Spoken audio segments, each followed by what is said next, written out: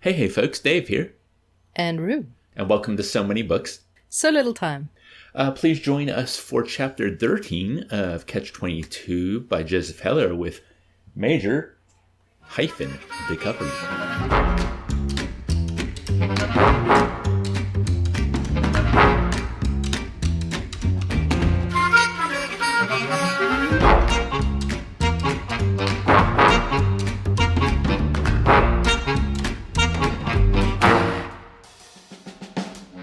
Hyphen. It's a blank. It's a hyphen on my book. It's blank because remember they call him blank because no one knows it. No one's courageous enough to ask him his first name. So it's like blank. We don't know his first name. And that's actually significant because we don't know his first name because of just how intimidating he is. That's the first time I've heard that interpretation from you. But we discussed it in a previous chapter. I don't believe we have. It was literally in the chapter. I don't recall. It was in there. It's all good. Because we had a whole, I kept asking, why? Is that a blank? Is it something I can pronounce? And then we looked, and then suddenly it got answered in that chapter going, no one knew what his first name was. I'm going, so that's why it's a blank. Okay. Yeah. Rue is deep in academic land at the moment. Yeah, I've got a paper thing that's due, and it's been interesting. So I'm going to phrase it. Interesting. It's been difficult because finding reference images or sources for images.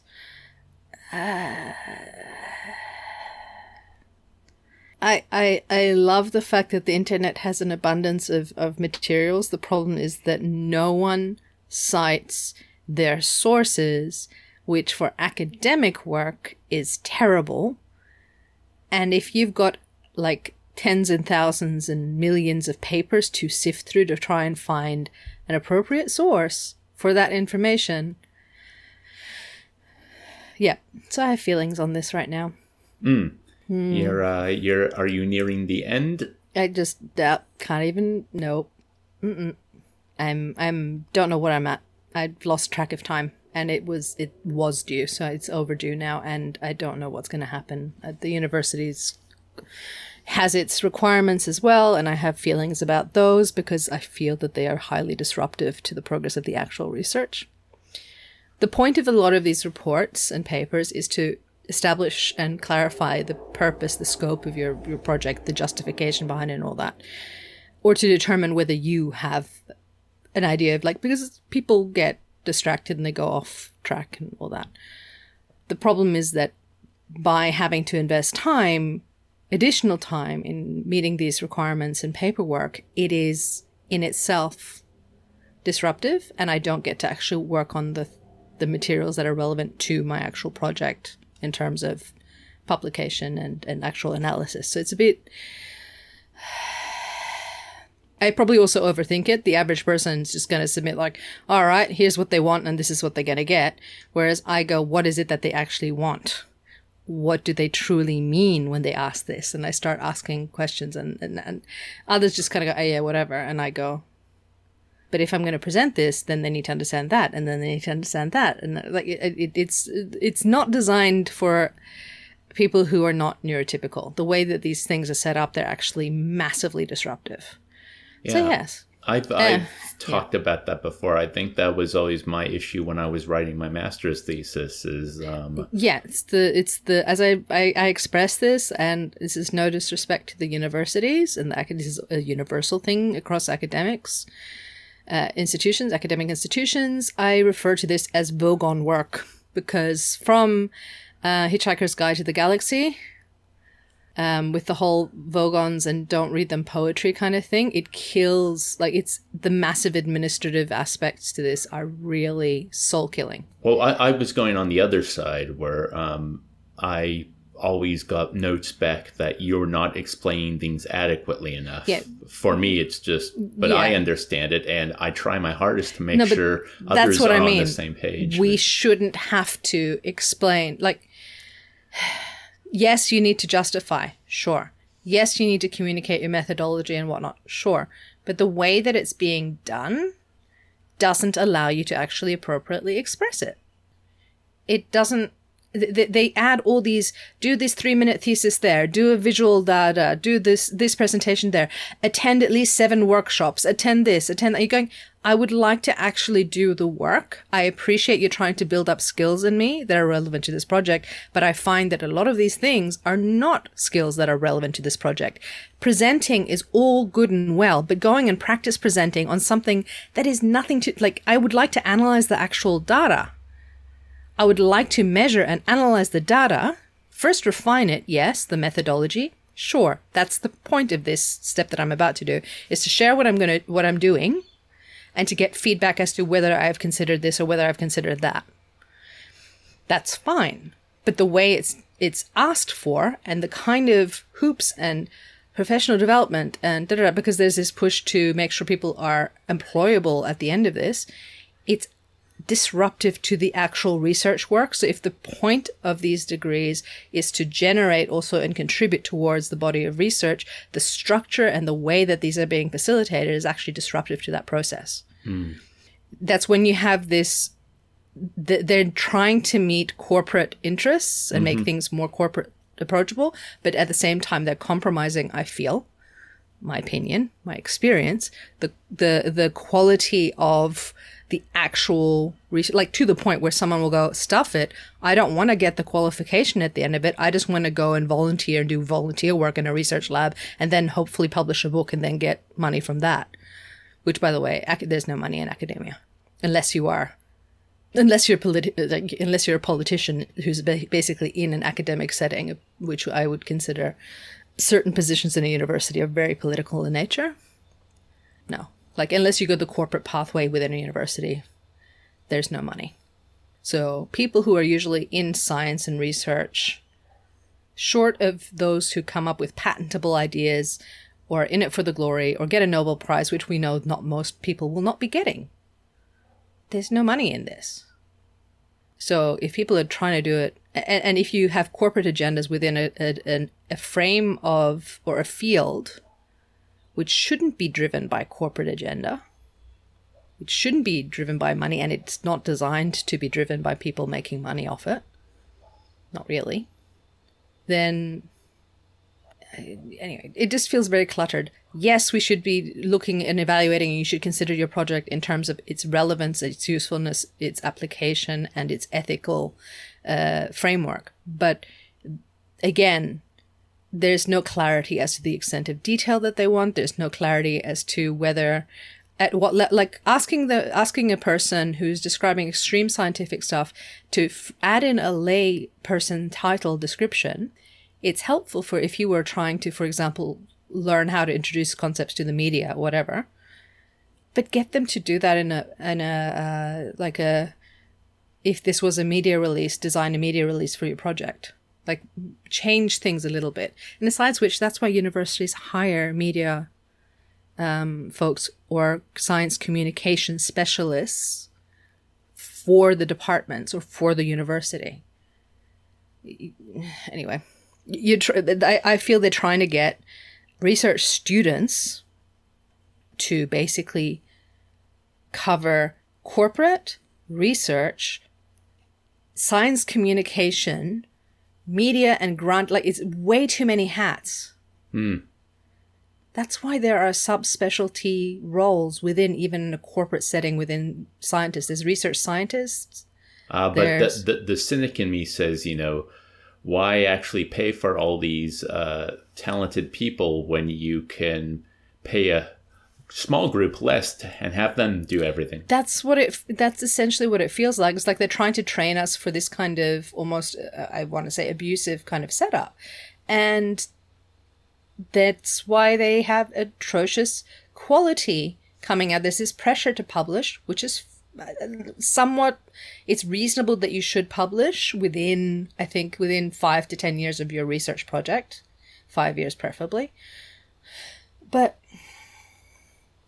that's why we have so much literature out there that is actually, I'm going to use, it's dog poop, man. There's dog poop literature that's just cluttering all the, and it makes it the task of a researcher and a scientist and any person who's looking at literature a million times harder because they have to sift through the poop to find little gold nuggets.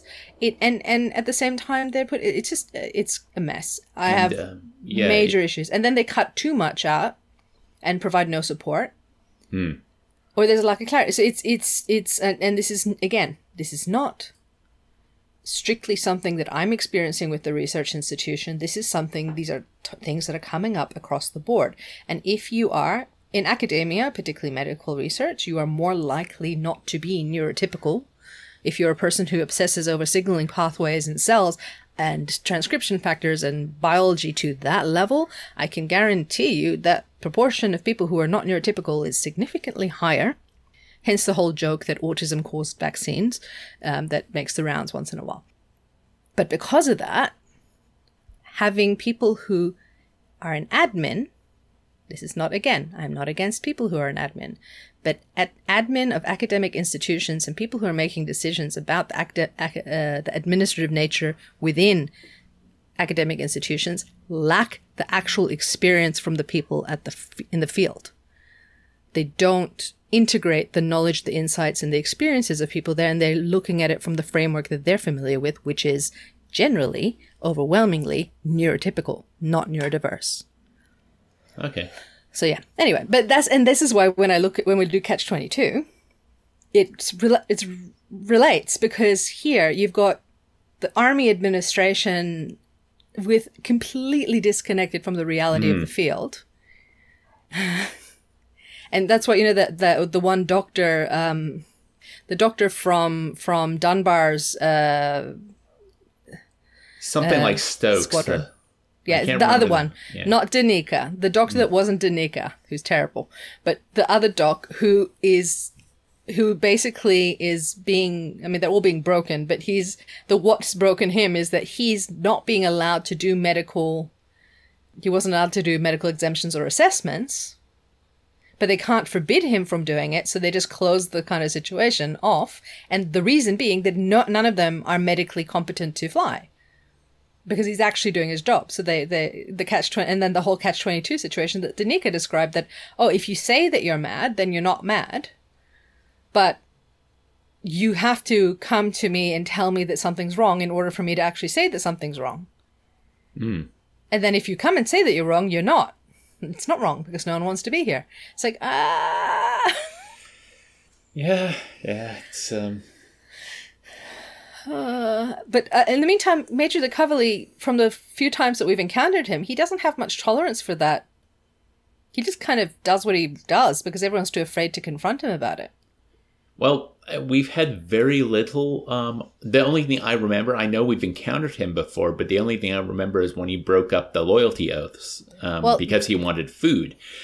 But it seems, he's got a position of respect within, or intimidation, either way. They're terrified of him. And just the weird phrasing of "give me eat" and then "give everybody eat."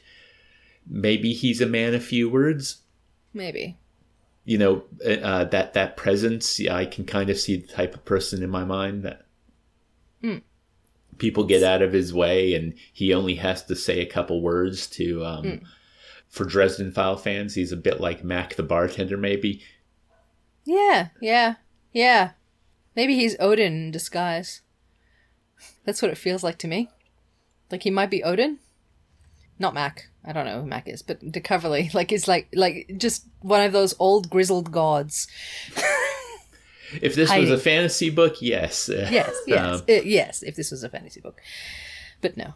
But actually, the sad thing is, this really the more we're reading, this really feels far from a fantasy book. It's almost, yes. It feels like transcription from Heller's time in the Air Force during World War II. Yeah, it feels like he's grabbed all his diaries and just thrown them through a shredder. Which really, I think, is damning because it's just so ridiculous and so absurd and so sad. Oh, you know what? I think we've mentioned, or this came up in discussion before, but even the way that it's written, remember in the first chapter, Heller was describing, so we have, we have, what's his name? Yossarian describing how they edit and do the censoring of the letters. Mm-hmm. I wonder if some of this is because, we were discussing how it might be why this is so disjointed and all over the place. Is part of it also is reflecting the way that those letters then, when someone's reading it on the other end, feels disjointed and all over the place, and context is missing, and it's confusing, and what's going on? Who's this again? I don't know. That it feels so random. But also, I wonder if he is basing this A, on memory, but also maybe correspondence that he did send. But also, like, abstractly, the idea of coming back from the war, probably having PTSD and then recalling scenarios, it also would have that disjointed. Yeah, and I think that disjointedness of PTSD and the chaos of war and the fact that all the days kind of blur into one big thing and all that, the disconnect from time, there's that too. But I think that might be why in the first chapter he described in fairly meticulous detail the way these letters are being modified, and that's under the clause of Catch-22. That's what it was called. So it feels like this whole book is a giant, like as if it was a giant letter or a collection of letters that are just all over the place. So Major de Coverley's first name might be redacted as well. Well, that it is redacted because they don't know what it is. No one's asked him. But yes, also that could be the way that Yossarian would randomly pick something and just remove it, and then the context was completely all over the place. There's layers and layers and layers to this, which are interesting. Chapter 13, Major de Coverley. Moving the bomb line did not fool the Germans, but it did fool Major de Coverley, who packed his musette bag, commandeered an airplane, and under the impression that Florence too had been captured by the Allies, had himself flown to that city to rent 2 apartments for the officers and the enlisted men in the squadron to use on rest leaves. He had still not returned by the time Yossarian jumped back outside Major's office and wondered whom to appeal to next for help. Major de Coverley was a splendid, awe-inspiring, grave old man with a massive leonine head and an angry shock of wild white hair that raged like a blizzard around his stern, patriarchal face. His duties as squadron executive officer did consist entirely, as both Dr. Nika and Major had conjectured, of pitching horseshoes, kidnapping Italian laborers, and renting apartments for the enlisted men and officers to use on rest leaves, and he excelled at all 3. Each time the fall of a city like Naples, Rome, or Florence seemed imminent, Major de Coverley would pack his musette bag, commandeer an airplane and a pilot, and have himself flown away, accomplishing all this without uttering a word, by the sheer force of his solemn, domineering visage and the peremptory gestures of his wrinkled finger. A day or 2 after the city fell, he would be back with leases on 2 large and luxurious apartments there, one for the officers and one for the enlisted men, both already staffed with competent, jolly cooks and maids. A few days after that, newspapers would appear throughout the world with photographs of the first American soldiers bludgeoning their way into the shattered city through rubble and smoke. Inevitably, Major de Coverley was among them, seated straight as a ramrod in a jeep he had obtained from somewhere, glancing neither right nor left as the artillery fire burst about his invincible head and lithe young infantrymen with carbines went loping up along the sidewalks in the shelter of burning buildings or fell dead in doorways. He seemed eternally indestructible as he sat there surrounded by danger, his features molded firmly into that same fierce, regal, just, and forbidding countenance which was recognized and revered by every man in the squadron. To German intelligence, Major de Coverley was a vexatious enigma. Not one of the hundreds of American prisoners would ever supply any concrete information about the elderly white-haired officer with the gnarled and menacing brow and blazing powerful eyes who seemed to spearhead every important advance so fearlessly and successfully. To American authorities, his identity was equally perplexing. A whole regiment of crack CID men had been thrown into the front lines to find out who he was, while a battalion of combat-hardened public relations officers stood on red alert 24 hours a day with orders to begin publicizing him the moment he was located. In Rome, Major de Coverley had outdone himself with the apartments. For the officers who arrived in groups of 4 or 5, there was an immense double room for each in a new white stone building with 3 spacious bathrooms with walls of shimmering aquamarine tile and one skinny maid named Michaela who tittered at everything and kept the apartment in spotless order. On the landing below lived the obsequious owners. On the landing above lived the beautiful, rich, black-haired countess and her beautiful, rich, black-haired daughter-in-law, both of whom would put out only for Nately, who was too shy to want them, and for Arfie, who was too stuffy to take them, and tried to dissuade them from ever putting out for anyone but their husbands, who had chosen to remain in the north with the family's business interests.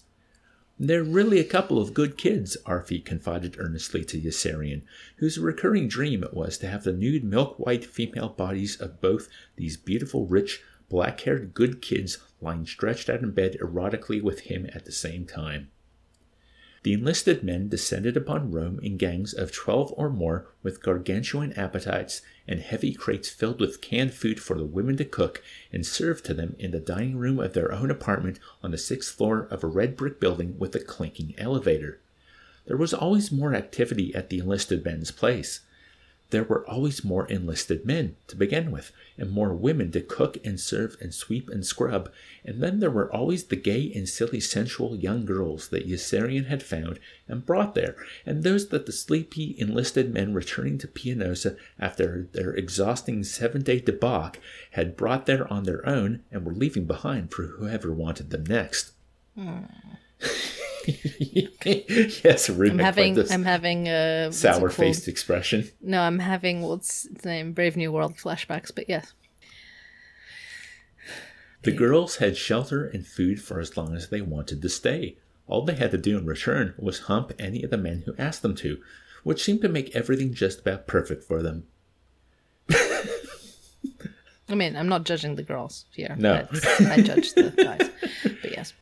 Every 4th day or so, Hungry Joe came crashing in like a man in torment, hoarse, wild, and frenetic, if he had been unlucky enough to finish his missions again and was flying the courier ship. Most times he slept at the enlisted men's apartment. Nobody was certain how many rooms Major de Coverley had rented, not even the stout black-bodiced woman in corsets on the 1st floor from whom he had rented them.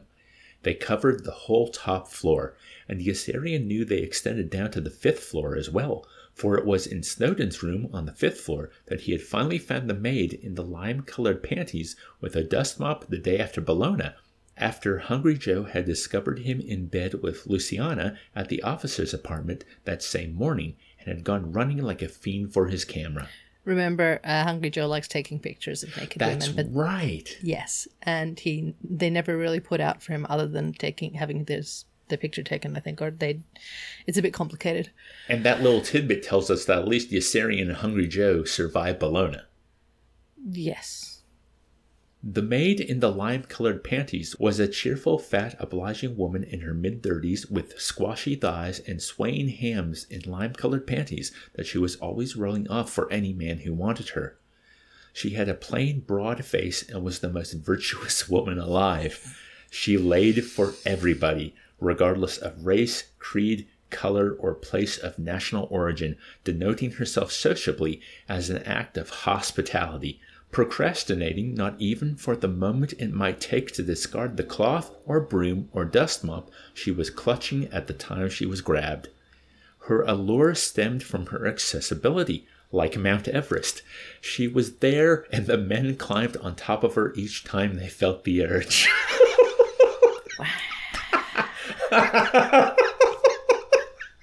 Why? Mount Everest rhymes with syphilis, but yeah.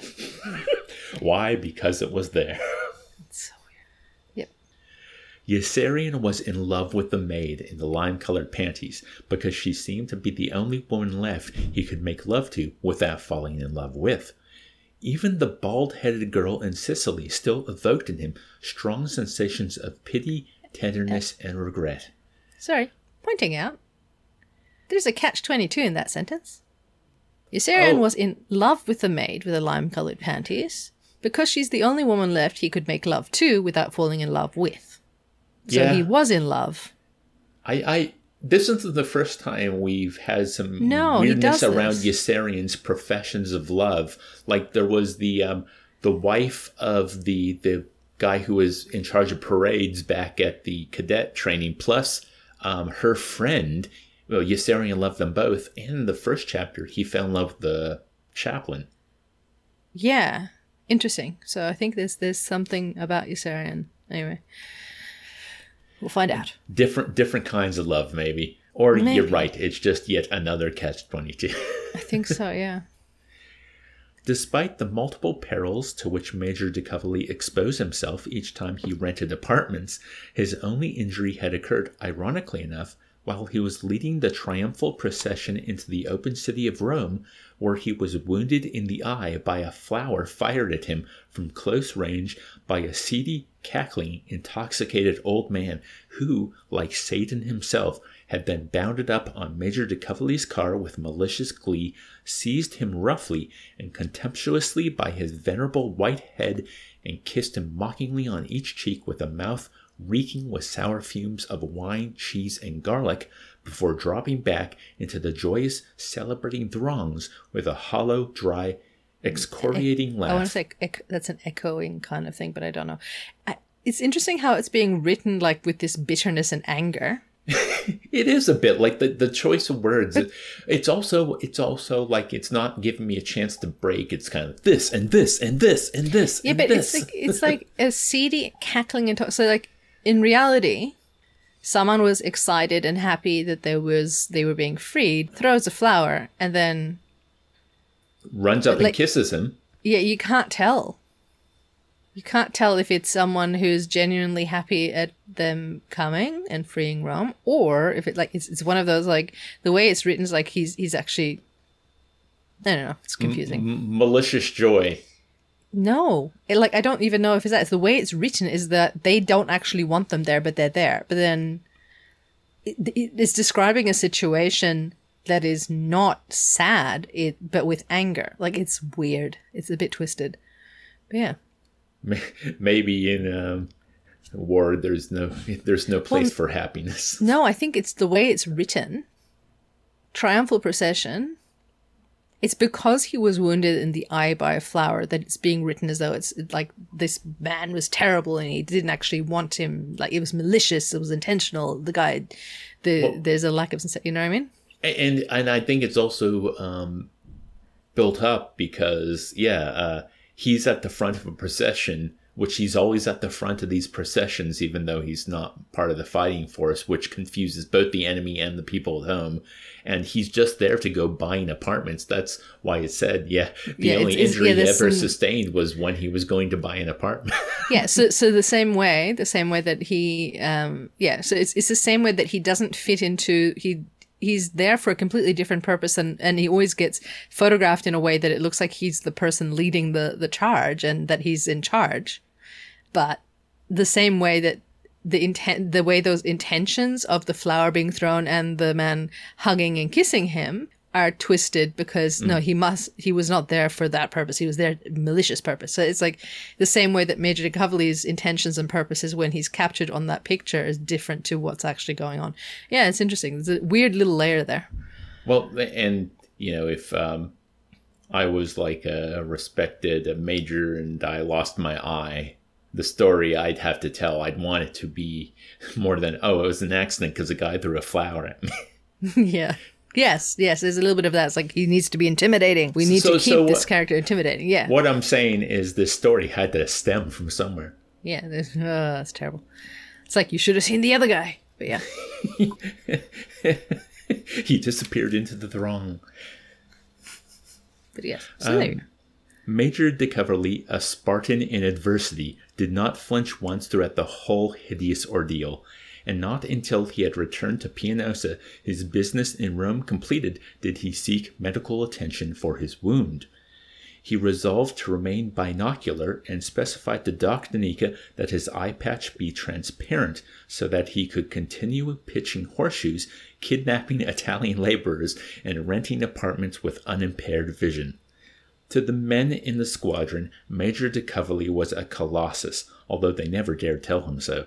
The only one who ever did dare address him was Milo Minderbinder, who approached the horseshoe pitching pit with a hard-boiled egg his second week in the squadron and held it aloft for Major de Coverley to see.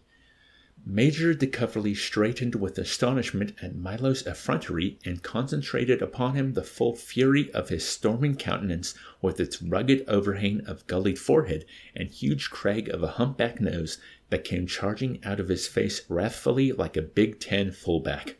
Milo stood his ground, taking shelter behind the hard-boiled egg raised protectively before his face like a magic charm. In time, the gale began to subside, and the danger passed. "What is that?" Major de Coverley demanded at last. "An egg," Milo answered. "What kind of an egg?" Major de Coverley demanded. "A hard-boiled egg," Milo answered.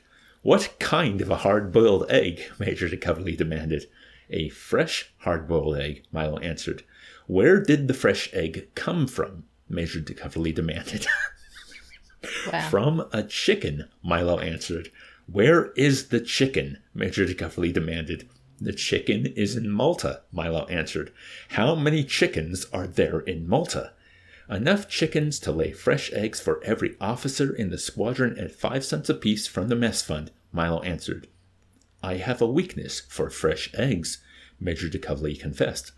"If someone put a plane at my disposal, I could fly down there once a week in a squadron plane and bring back all the fresh eggs we need," Milo answered. "After all, Malta's not so far away." Yep. "Malta's not so far away," Major de Coverley observed. "You could probably fly down there once a week in a squadron plane and bring back all the fresh eggs we need."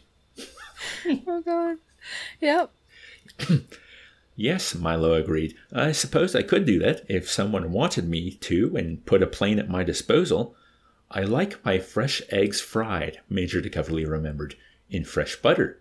I can find all the fresh butter we need in Sicily for 25 cents a pound," Milo answered. 25 cents a pound for fresh butter is a good buy. There's enough money in the mess fund for butter, too, and we could probably sell some to the other squadrons at a profit and get back most of what we pay for our own. "What's your name, son?" asked Major de Coverley.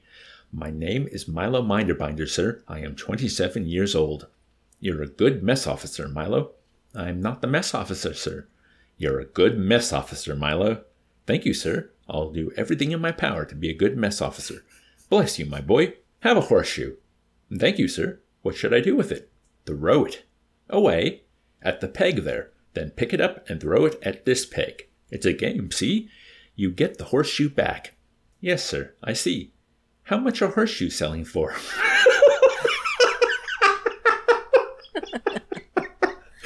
Oh, boy. Oh, Milo. It's like that meeting of the immovable force and the unstoppable object. Wow. The smell of a fresh egg snapping exotically in a pool of fresh butter carried a long way on the Mediterranean trade winds and brought General Dreedel racing back with a voracious appetite, accompanied by his nurse, who accompanied him everywhere, and his son-in-law, Colonel Mudis. In the beginning, General Dreedel devoured all his meals in Milo's mess hall. Then the other 3 squadrons and Colonel Cathcart's group turned their mess halls over to Milo and gave him an airplane and a pilot each so he could buy fresh eggs and fresh butter for them too. Milo's planes shuttled back and forth 7 days a week as every officer in the 4 squadrons began devouring fresh eggs in an insatiable orgy of fresh egg eating. General Dreedel devoured fresh eggs for breakfast, lunch, and dinner. Between meals, he devoured more fresh eggs, until Milo located abundant sources of fresh veal, beef, duck, baby lamb chops, mushroom caps, broccoli, South African rock lobster tails, shrimp, hams, puddings, grapes, ice cream, strawberries, and artichokes. There were 3 other bomb groups in General Dreedel's combat wing, and they each jealously dispatched their own planes to Malta for fresh eggs, but discovered that fresh eggs were selling there for 7 cents apiece. Since they could buy them from Milo for 5 cents apiece, it made more sense to turn over their mess halls to his syndicate too, and give him the planes and pilots needed to ferry in all the other good food he promised to supply as well. So I think I figured out what's in terms of Milo and how he's making money, he's using the funds of the army to buy the eggs. And then he's charging squadrons for it, yeah. He's charging squadrons 5 cents a piece to buy them off him. Yeah. Because it's not his money. So he's investing the money of which, I mean, he was careful to how he phrased it around Yossarian, but I think that's what's been going on maybe. And it makes me think back to our discussion. We thought he was foolish and didn't understand economics, but I guess he did. Yeah, he's corrupt. He's corrupt, but also he was indicating that would be like stealing from the army. But then he said, but really, once the eggs have left the thing, once they've arrived, they're anyone's eggs, aren't they? Like, yeah, he's very able to rationalize. Because he can allocate it. Yeah, he can allocate it to whom he wants. It makes sense. Okay, now it will make sense. Okay. Everyone was elated with this turn of events, most of all Colonel Cathcart, who was convinced he had won a feather in his cap. He greeted Milo jovially each time they met, and in an excess of contrite generosity, impulsively recommended Major for promotion. The recommendation was rejected at once at 27th Air Force Headquarters by ex-PFC Wintergreen, who scribbled a brusque, unsigned reminder that the Army had only one Major. It did not intend to lose him by promotion just to please Colonel Cathcart. Colonel Cathcart was stung by the blunt rebuke and skulked guiltily about his room in smarting repudiation. He blamed Major for his black eye and decided to bust him down to lieutenant that very same day. They probably won't let you, Colonel Corn remarked with a condescending smile, savoring the situation, for precisely the same reasons that they wouldn't let you promote him. Besides, you'd certainly look foolish trying to bust him down to lieutenant right after you tried to promote him to my rank. Colonel Cathcart felt hemmed in on every side. He had been much more successful in obtaining a medal for Yossarian after the debacle of Ferrera, when the bridge spanning the Po was still standing undamaged 7 days after Colonel Cathcart had volunteered to destroy it. Because remember, that was the mission where I think Yossarian just wanted to get out of there. He managed to save the squadron and bomb, but he was like, I don't know if we hit the target. We're going to have to come back if we haven't hit the target kind of situation. 9 missions his men had flown there in 6 days, and the bridge was not demolished until the 10th mission on the 7th day, when Yossarian killed Kraft and his crew by taking his flight of 6 planes in over the target a second time. Yeah. Yossarian came in carefully on his second bomb run because he was brave then. He buried his head in his bomb sight until his bombs were away. When he looked up, everything inside the ship was suffused in a weird orange glow. At first he thought that his own plane was on fire. He then spied the plane with the burning engine directly above him and screamed to McWatt through the intercom to turn left hard. A second later, the wing of Kraft's plane blew off. The flaming wreck dropped, first the fuselage, then the spinning wing, while a shower of tiny metal fragments began tap-dancing on the roof of the Yossarian's own plane, and the incessant ka-chung, ka-chung, ka-chung of the flak was still thumping all around him. So going back, so this was the time where, this is way back when, this is so one of the earlier missions, where he flew, and because they hadn't hit the target, they had to return, so he brought the squadron back and made them go back and do the whole thing again. And this is where Kraft got it. Yeah, and Kraft hit it. Okay. Wow, it's just the tone change, right? We've gone from this almost silly back and forth and jovial, and there's good food and there's homes and apartments and da-da-da, to, oh, this is why Yossarian is the way he is. Right after that fun little bit about we can't promote or demote Major because we only have one of him. Yeah. So this is how he became the squadron leader. Yeah. There's that line about he was still brave at this point. No, but this is how Major became the squadron leader. Yeah. Because he couldn't promote him, he couldn't demote him, so he's like, "Why? Yossarian can't be the squadron leader. You're going to be it." Kind of. I think he was a squadron leader. I can't remember. Back on the ground, every eye watched grimly as he walked in dull dejection up to Captain Black outside the green clapboard briefing room to make his intelligence report, and learned that Colonel Cathcart and Colonel Corn were waiting to speak to him inside. Major Danby stood barring the door, waving everyone else away in ashen silence. Yossarian was leaden with fatigue and longed to remove his sticky clothing. He stepped into the briefing room with mixed emotions, uncertain how he was supposed to feel about Kraft and the others, for they had all died in the distance of a mute and secluded agony at a moment when he was up to his own ass in the same vile, excruciating dilemma of duty and damnation.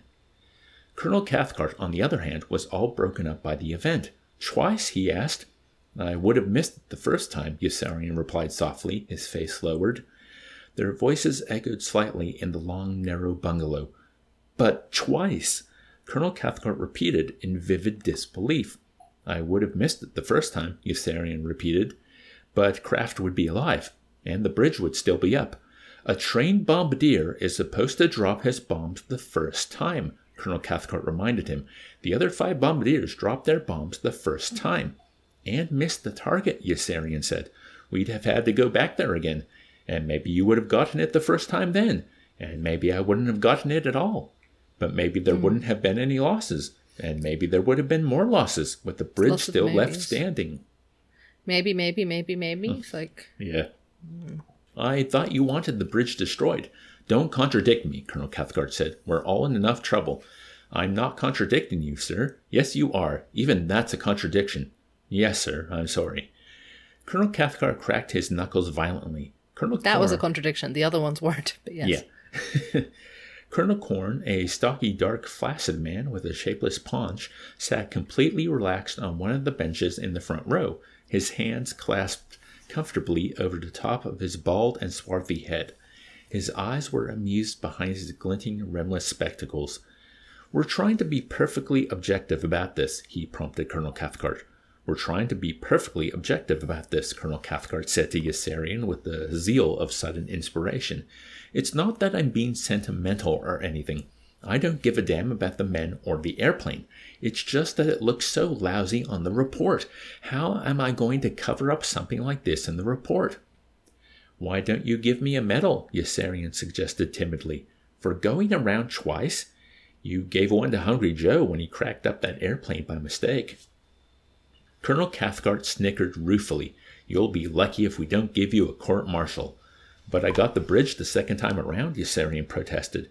"I thought you wanted the bridge destroyed." "Oh, I don't know what I wanted," Colonel Cathcart cried out in exasperation.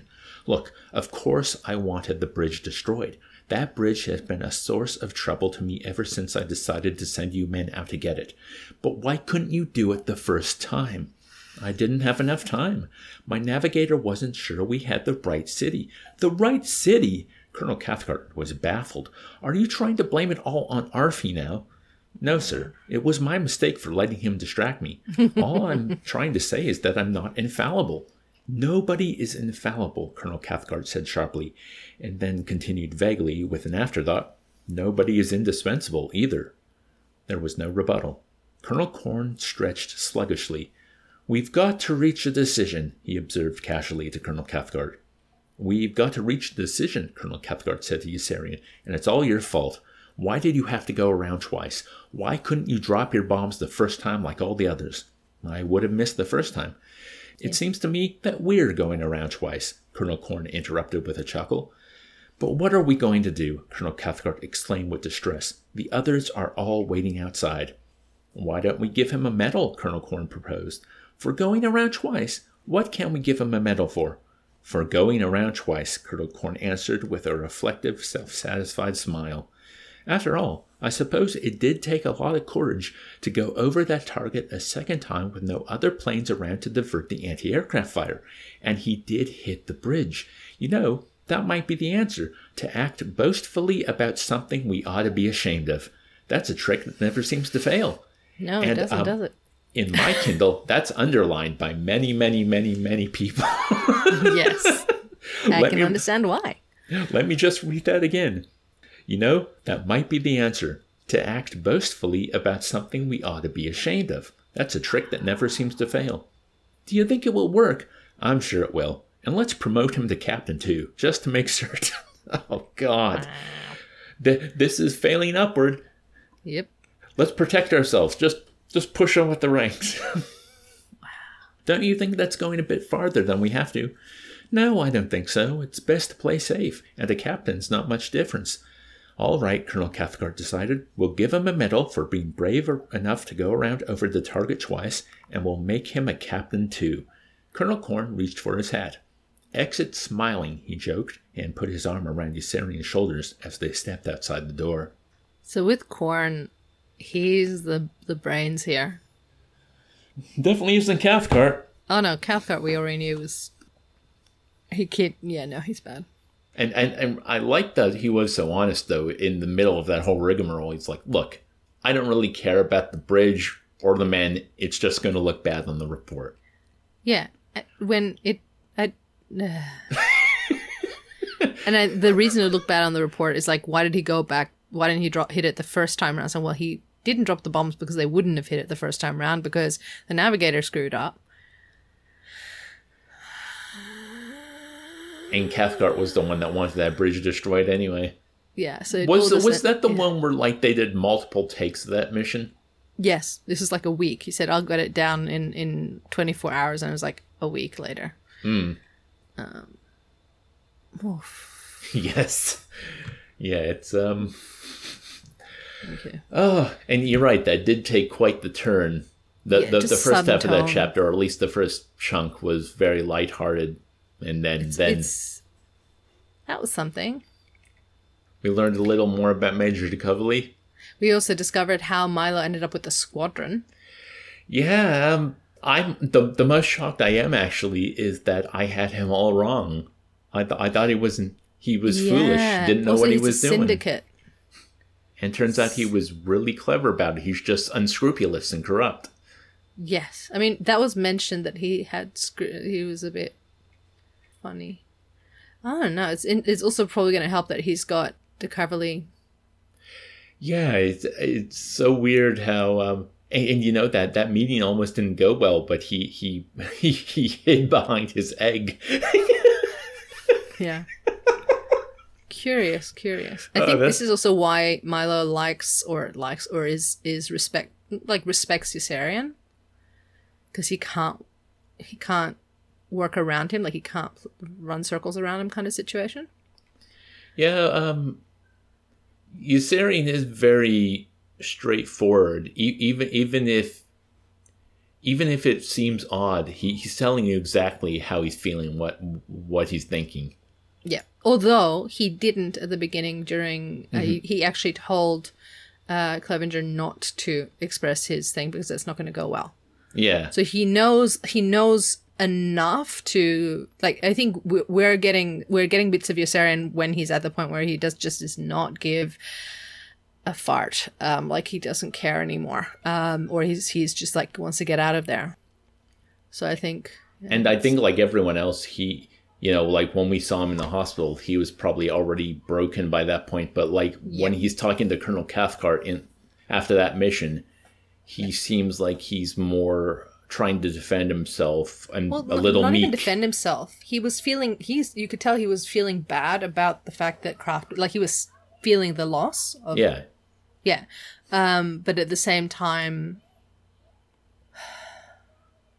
I don't know, there's some, like it was a case of, but I don't understand, this is what you wanted. He didn't quite grasp the catch-22 nature of what's going on. And I think this is where it kicked in. This was the mission that made him realize the catch-22 of, you did we want you to do the thing, but we don't want you to do it in a way that makes us look bad. But what we're going to do is we're going to just fail up, or we're going to cover it by saying that, oh, it's actually brave and da-da-da. It's like, it's that's the thing where the way to get past, in fact, DeCoverley and Korn know how to get past catch-22. Yeah, they seem very self-assured and comfortable in their positions. It's assurance, but also they just kind of go, how can we do this? How can we frame this? So Korn knows how to reframe things in a way to say, that's how we'll frame it, and this is how we'll make this work. So there's no catch-22 involved. And then because they should be by all rights, the fact that he didn't release the bomb the first round, that's a failure. And did you notice, at least it kind of I was aware of because that was kind of a tense scene with Cathcart and Yossarian. Yes. And they're both, like, Cathcart is mad. Yossarian is still, I mean, it's right after the mission, so he's probably got everything running around in his brain, and he's being attacked for he just let his man die, even though he succeeded at the mission, but he did it the wrong way. So there's all these competing problems. And every time Colonel Korn interjects, it seems like it's jovial. Like he's perfectly calm and he's got a smile. It's like, I understand the ridiculousness of this whole situation, so I'm going to have to be the one that navigates it. And I've done this before. Yeah, so the thing is, we've got Korn, we've got Milo. I would argue it is also, Milo knows how to make Catch-22 work for him, because it is Catch-22 that the army has bought these eggs already, but once the person has them distributed by the mess officer, then you can't, then the army no longer has them. They no longer belong to the army, so the person can do what they want with it. And even more insidious now, he's commandeering army property, the planes and the fuel, to go get more product to sell to the officers to make more money for himself. Yeah. So he knows how to work Catch-22. So, in fact, I'd say that Chapter 13 is someone who's just being affected by it, how Korn navigates it and manages to frame things, how de Coverley just straight up ignores it. He just ignores things and does whatever he needs to do it. He knows what his mission is and he does it. And to the bafflement of everyone else. Exactly, because he's doing it. He just, no idea how. And Milo, in the meantime, understands how it works and then uses it because he knows how to, he understands how to use the loop for his advantage. These are all people who think, in the meantime, Yossarian this is the moment where Yossarian discovers an aspect to Catch-22, like the first confrontation with Catch-22. I also like the idea that Cathcart, on the surface, seems like he's comfortable and he understands how to play the game. But I think this chapter, I'm realizing that, no, he's just got his head above water. He's trying to play the game, but it's not working for him. No. Exactly. So it's a mess. Like he may be safe at the moment, but it feels like, at least where he is, the bottom could fall out at any point, mainly because no one above or below likes him. No. I think Dreedle hates him. I don't know if he has a friend. No, I don't think he does. I think Korn finds him helpful and amusing. The thing is, if something goes wrong, Korn can deflect it and say it's Cathcart's fault. Yeah. Yeah, so the brains behind the thing is actually Korn, but it's not like Cathcart can turn around saying, well, I wasn't in charge. So, well, yeah, actually you are. I guess, even though it does rankle me, it's good to have a scapegoat. It's terrible, but yeah. So, yeah, it's fascinating. I'm interested. I think I just saw the first words, like the first 5 words of the next chapter, which means Bologna. So Bologna next chapter is getting a mention again. We're going back to lunch meat. Yes. So the beginning of this chapter, parts of it were after Bologna. So Rome is after Bologna. And I don't know if Rome was, but there was just that short bit about Yossarian and Hungry Joe hanging out in the apartments. Yeah, they were in one of the apartments. Yes, one of the so the Hungry Joe and Yossarian were in one of the apartments. It was the Rome apartment. The lady with the lime-colored panties. Yes, so that's Rome. So they were in Rome after things. So Hungry Joe and this is like a puzzle. It really is. But yes, in the meantime, I have to continue puzzling around my essay, so I'm going to go soon. Yeah, when we started, Rue was like, "Here is the time we have. Let's make this work." Yeah, I was like, I need to go. But yes. Thank you for joining us this week, folks. The music at the top of the podcast is Soap Runs by Rupert Gregson Williams and Henry Gregson Williams. Music at the end of the podcast is I'm the Slime by Frank Zappa. You can find me over on Twitter at Dave_the_turnip. You can find me at Roo McMoo, that's ROOMCMOO. You can find our podcast at SMBSLT Podcast, both on Twitter and Facebook. And if you add an @gmail.com, you can email us and we are happy to get your feedback. Would love some reviews on Apple Podcasts, please, if you can. Otherwise, just any feedback is always appreciated. So, thank you. Yeah, stay safe, enjoy your reading, and we'll see you next week.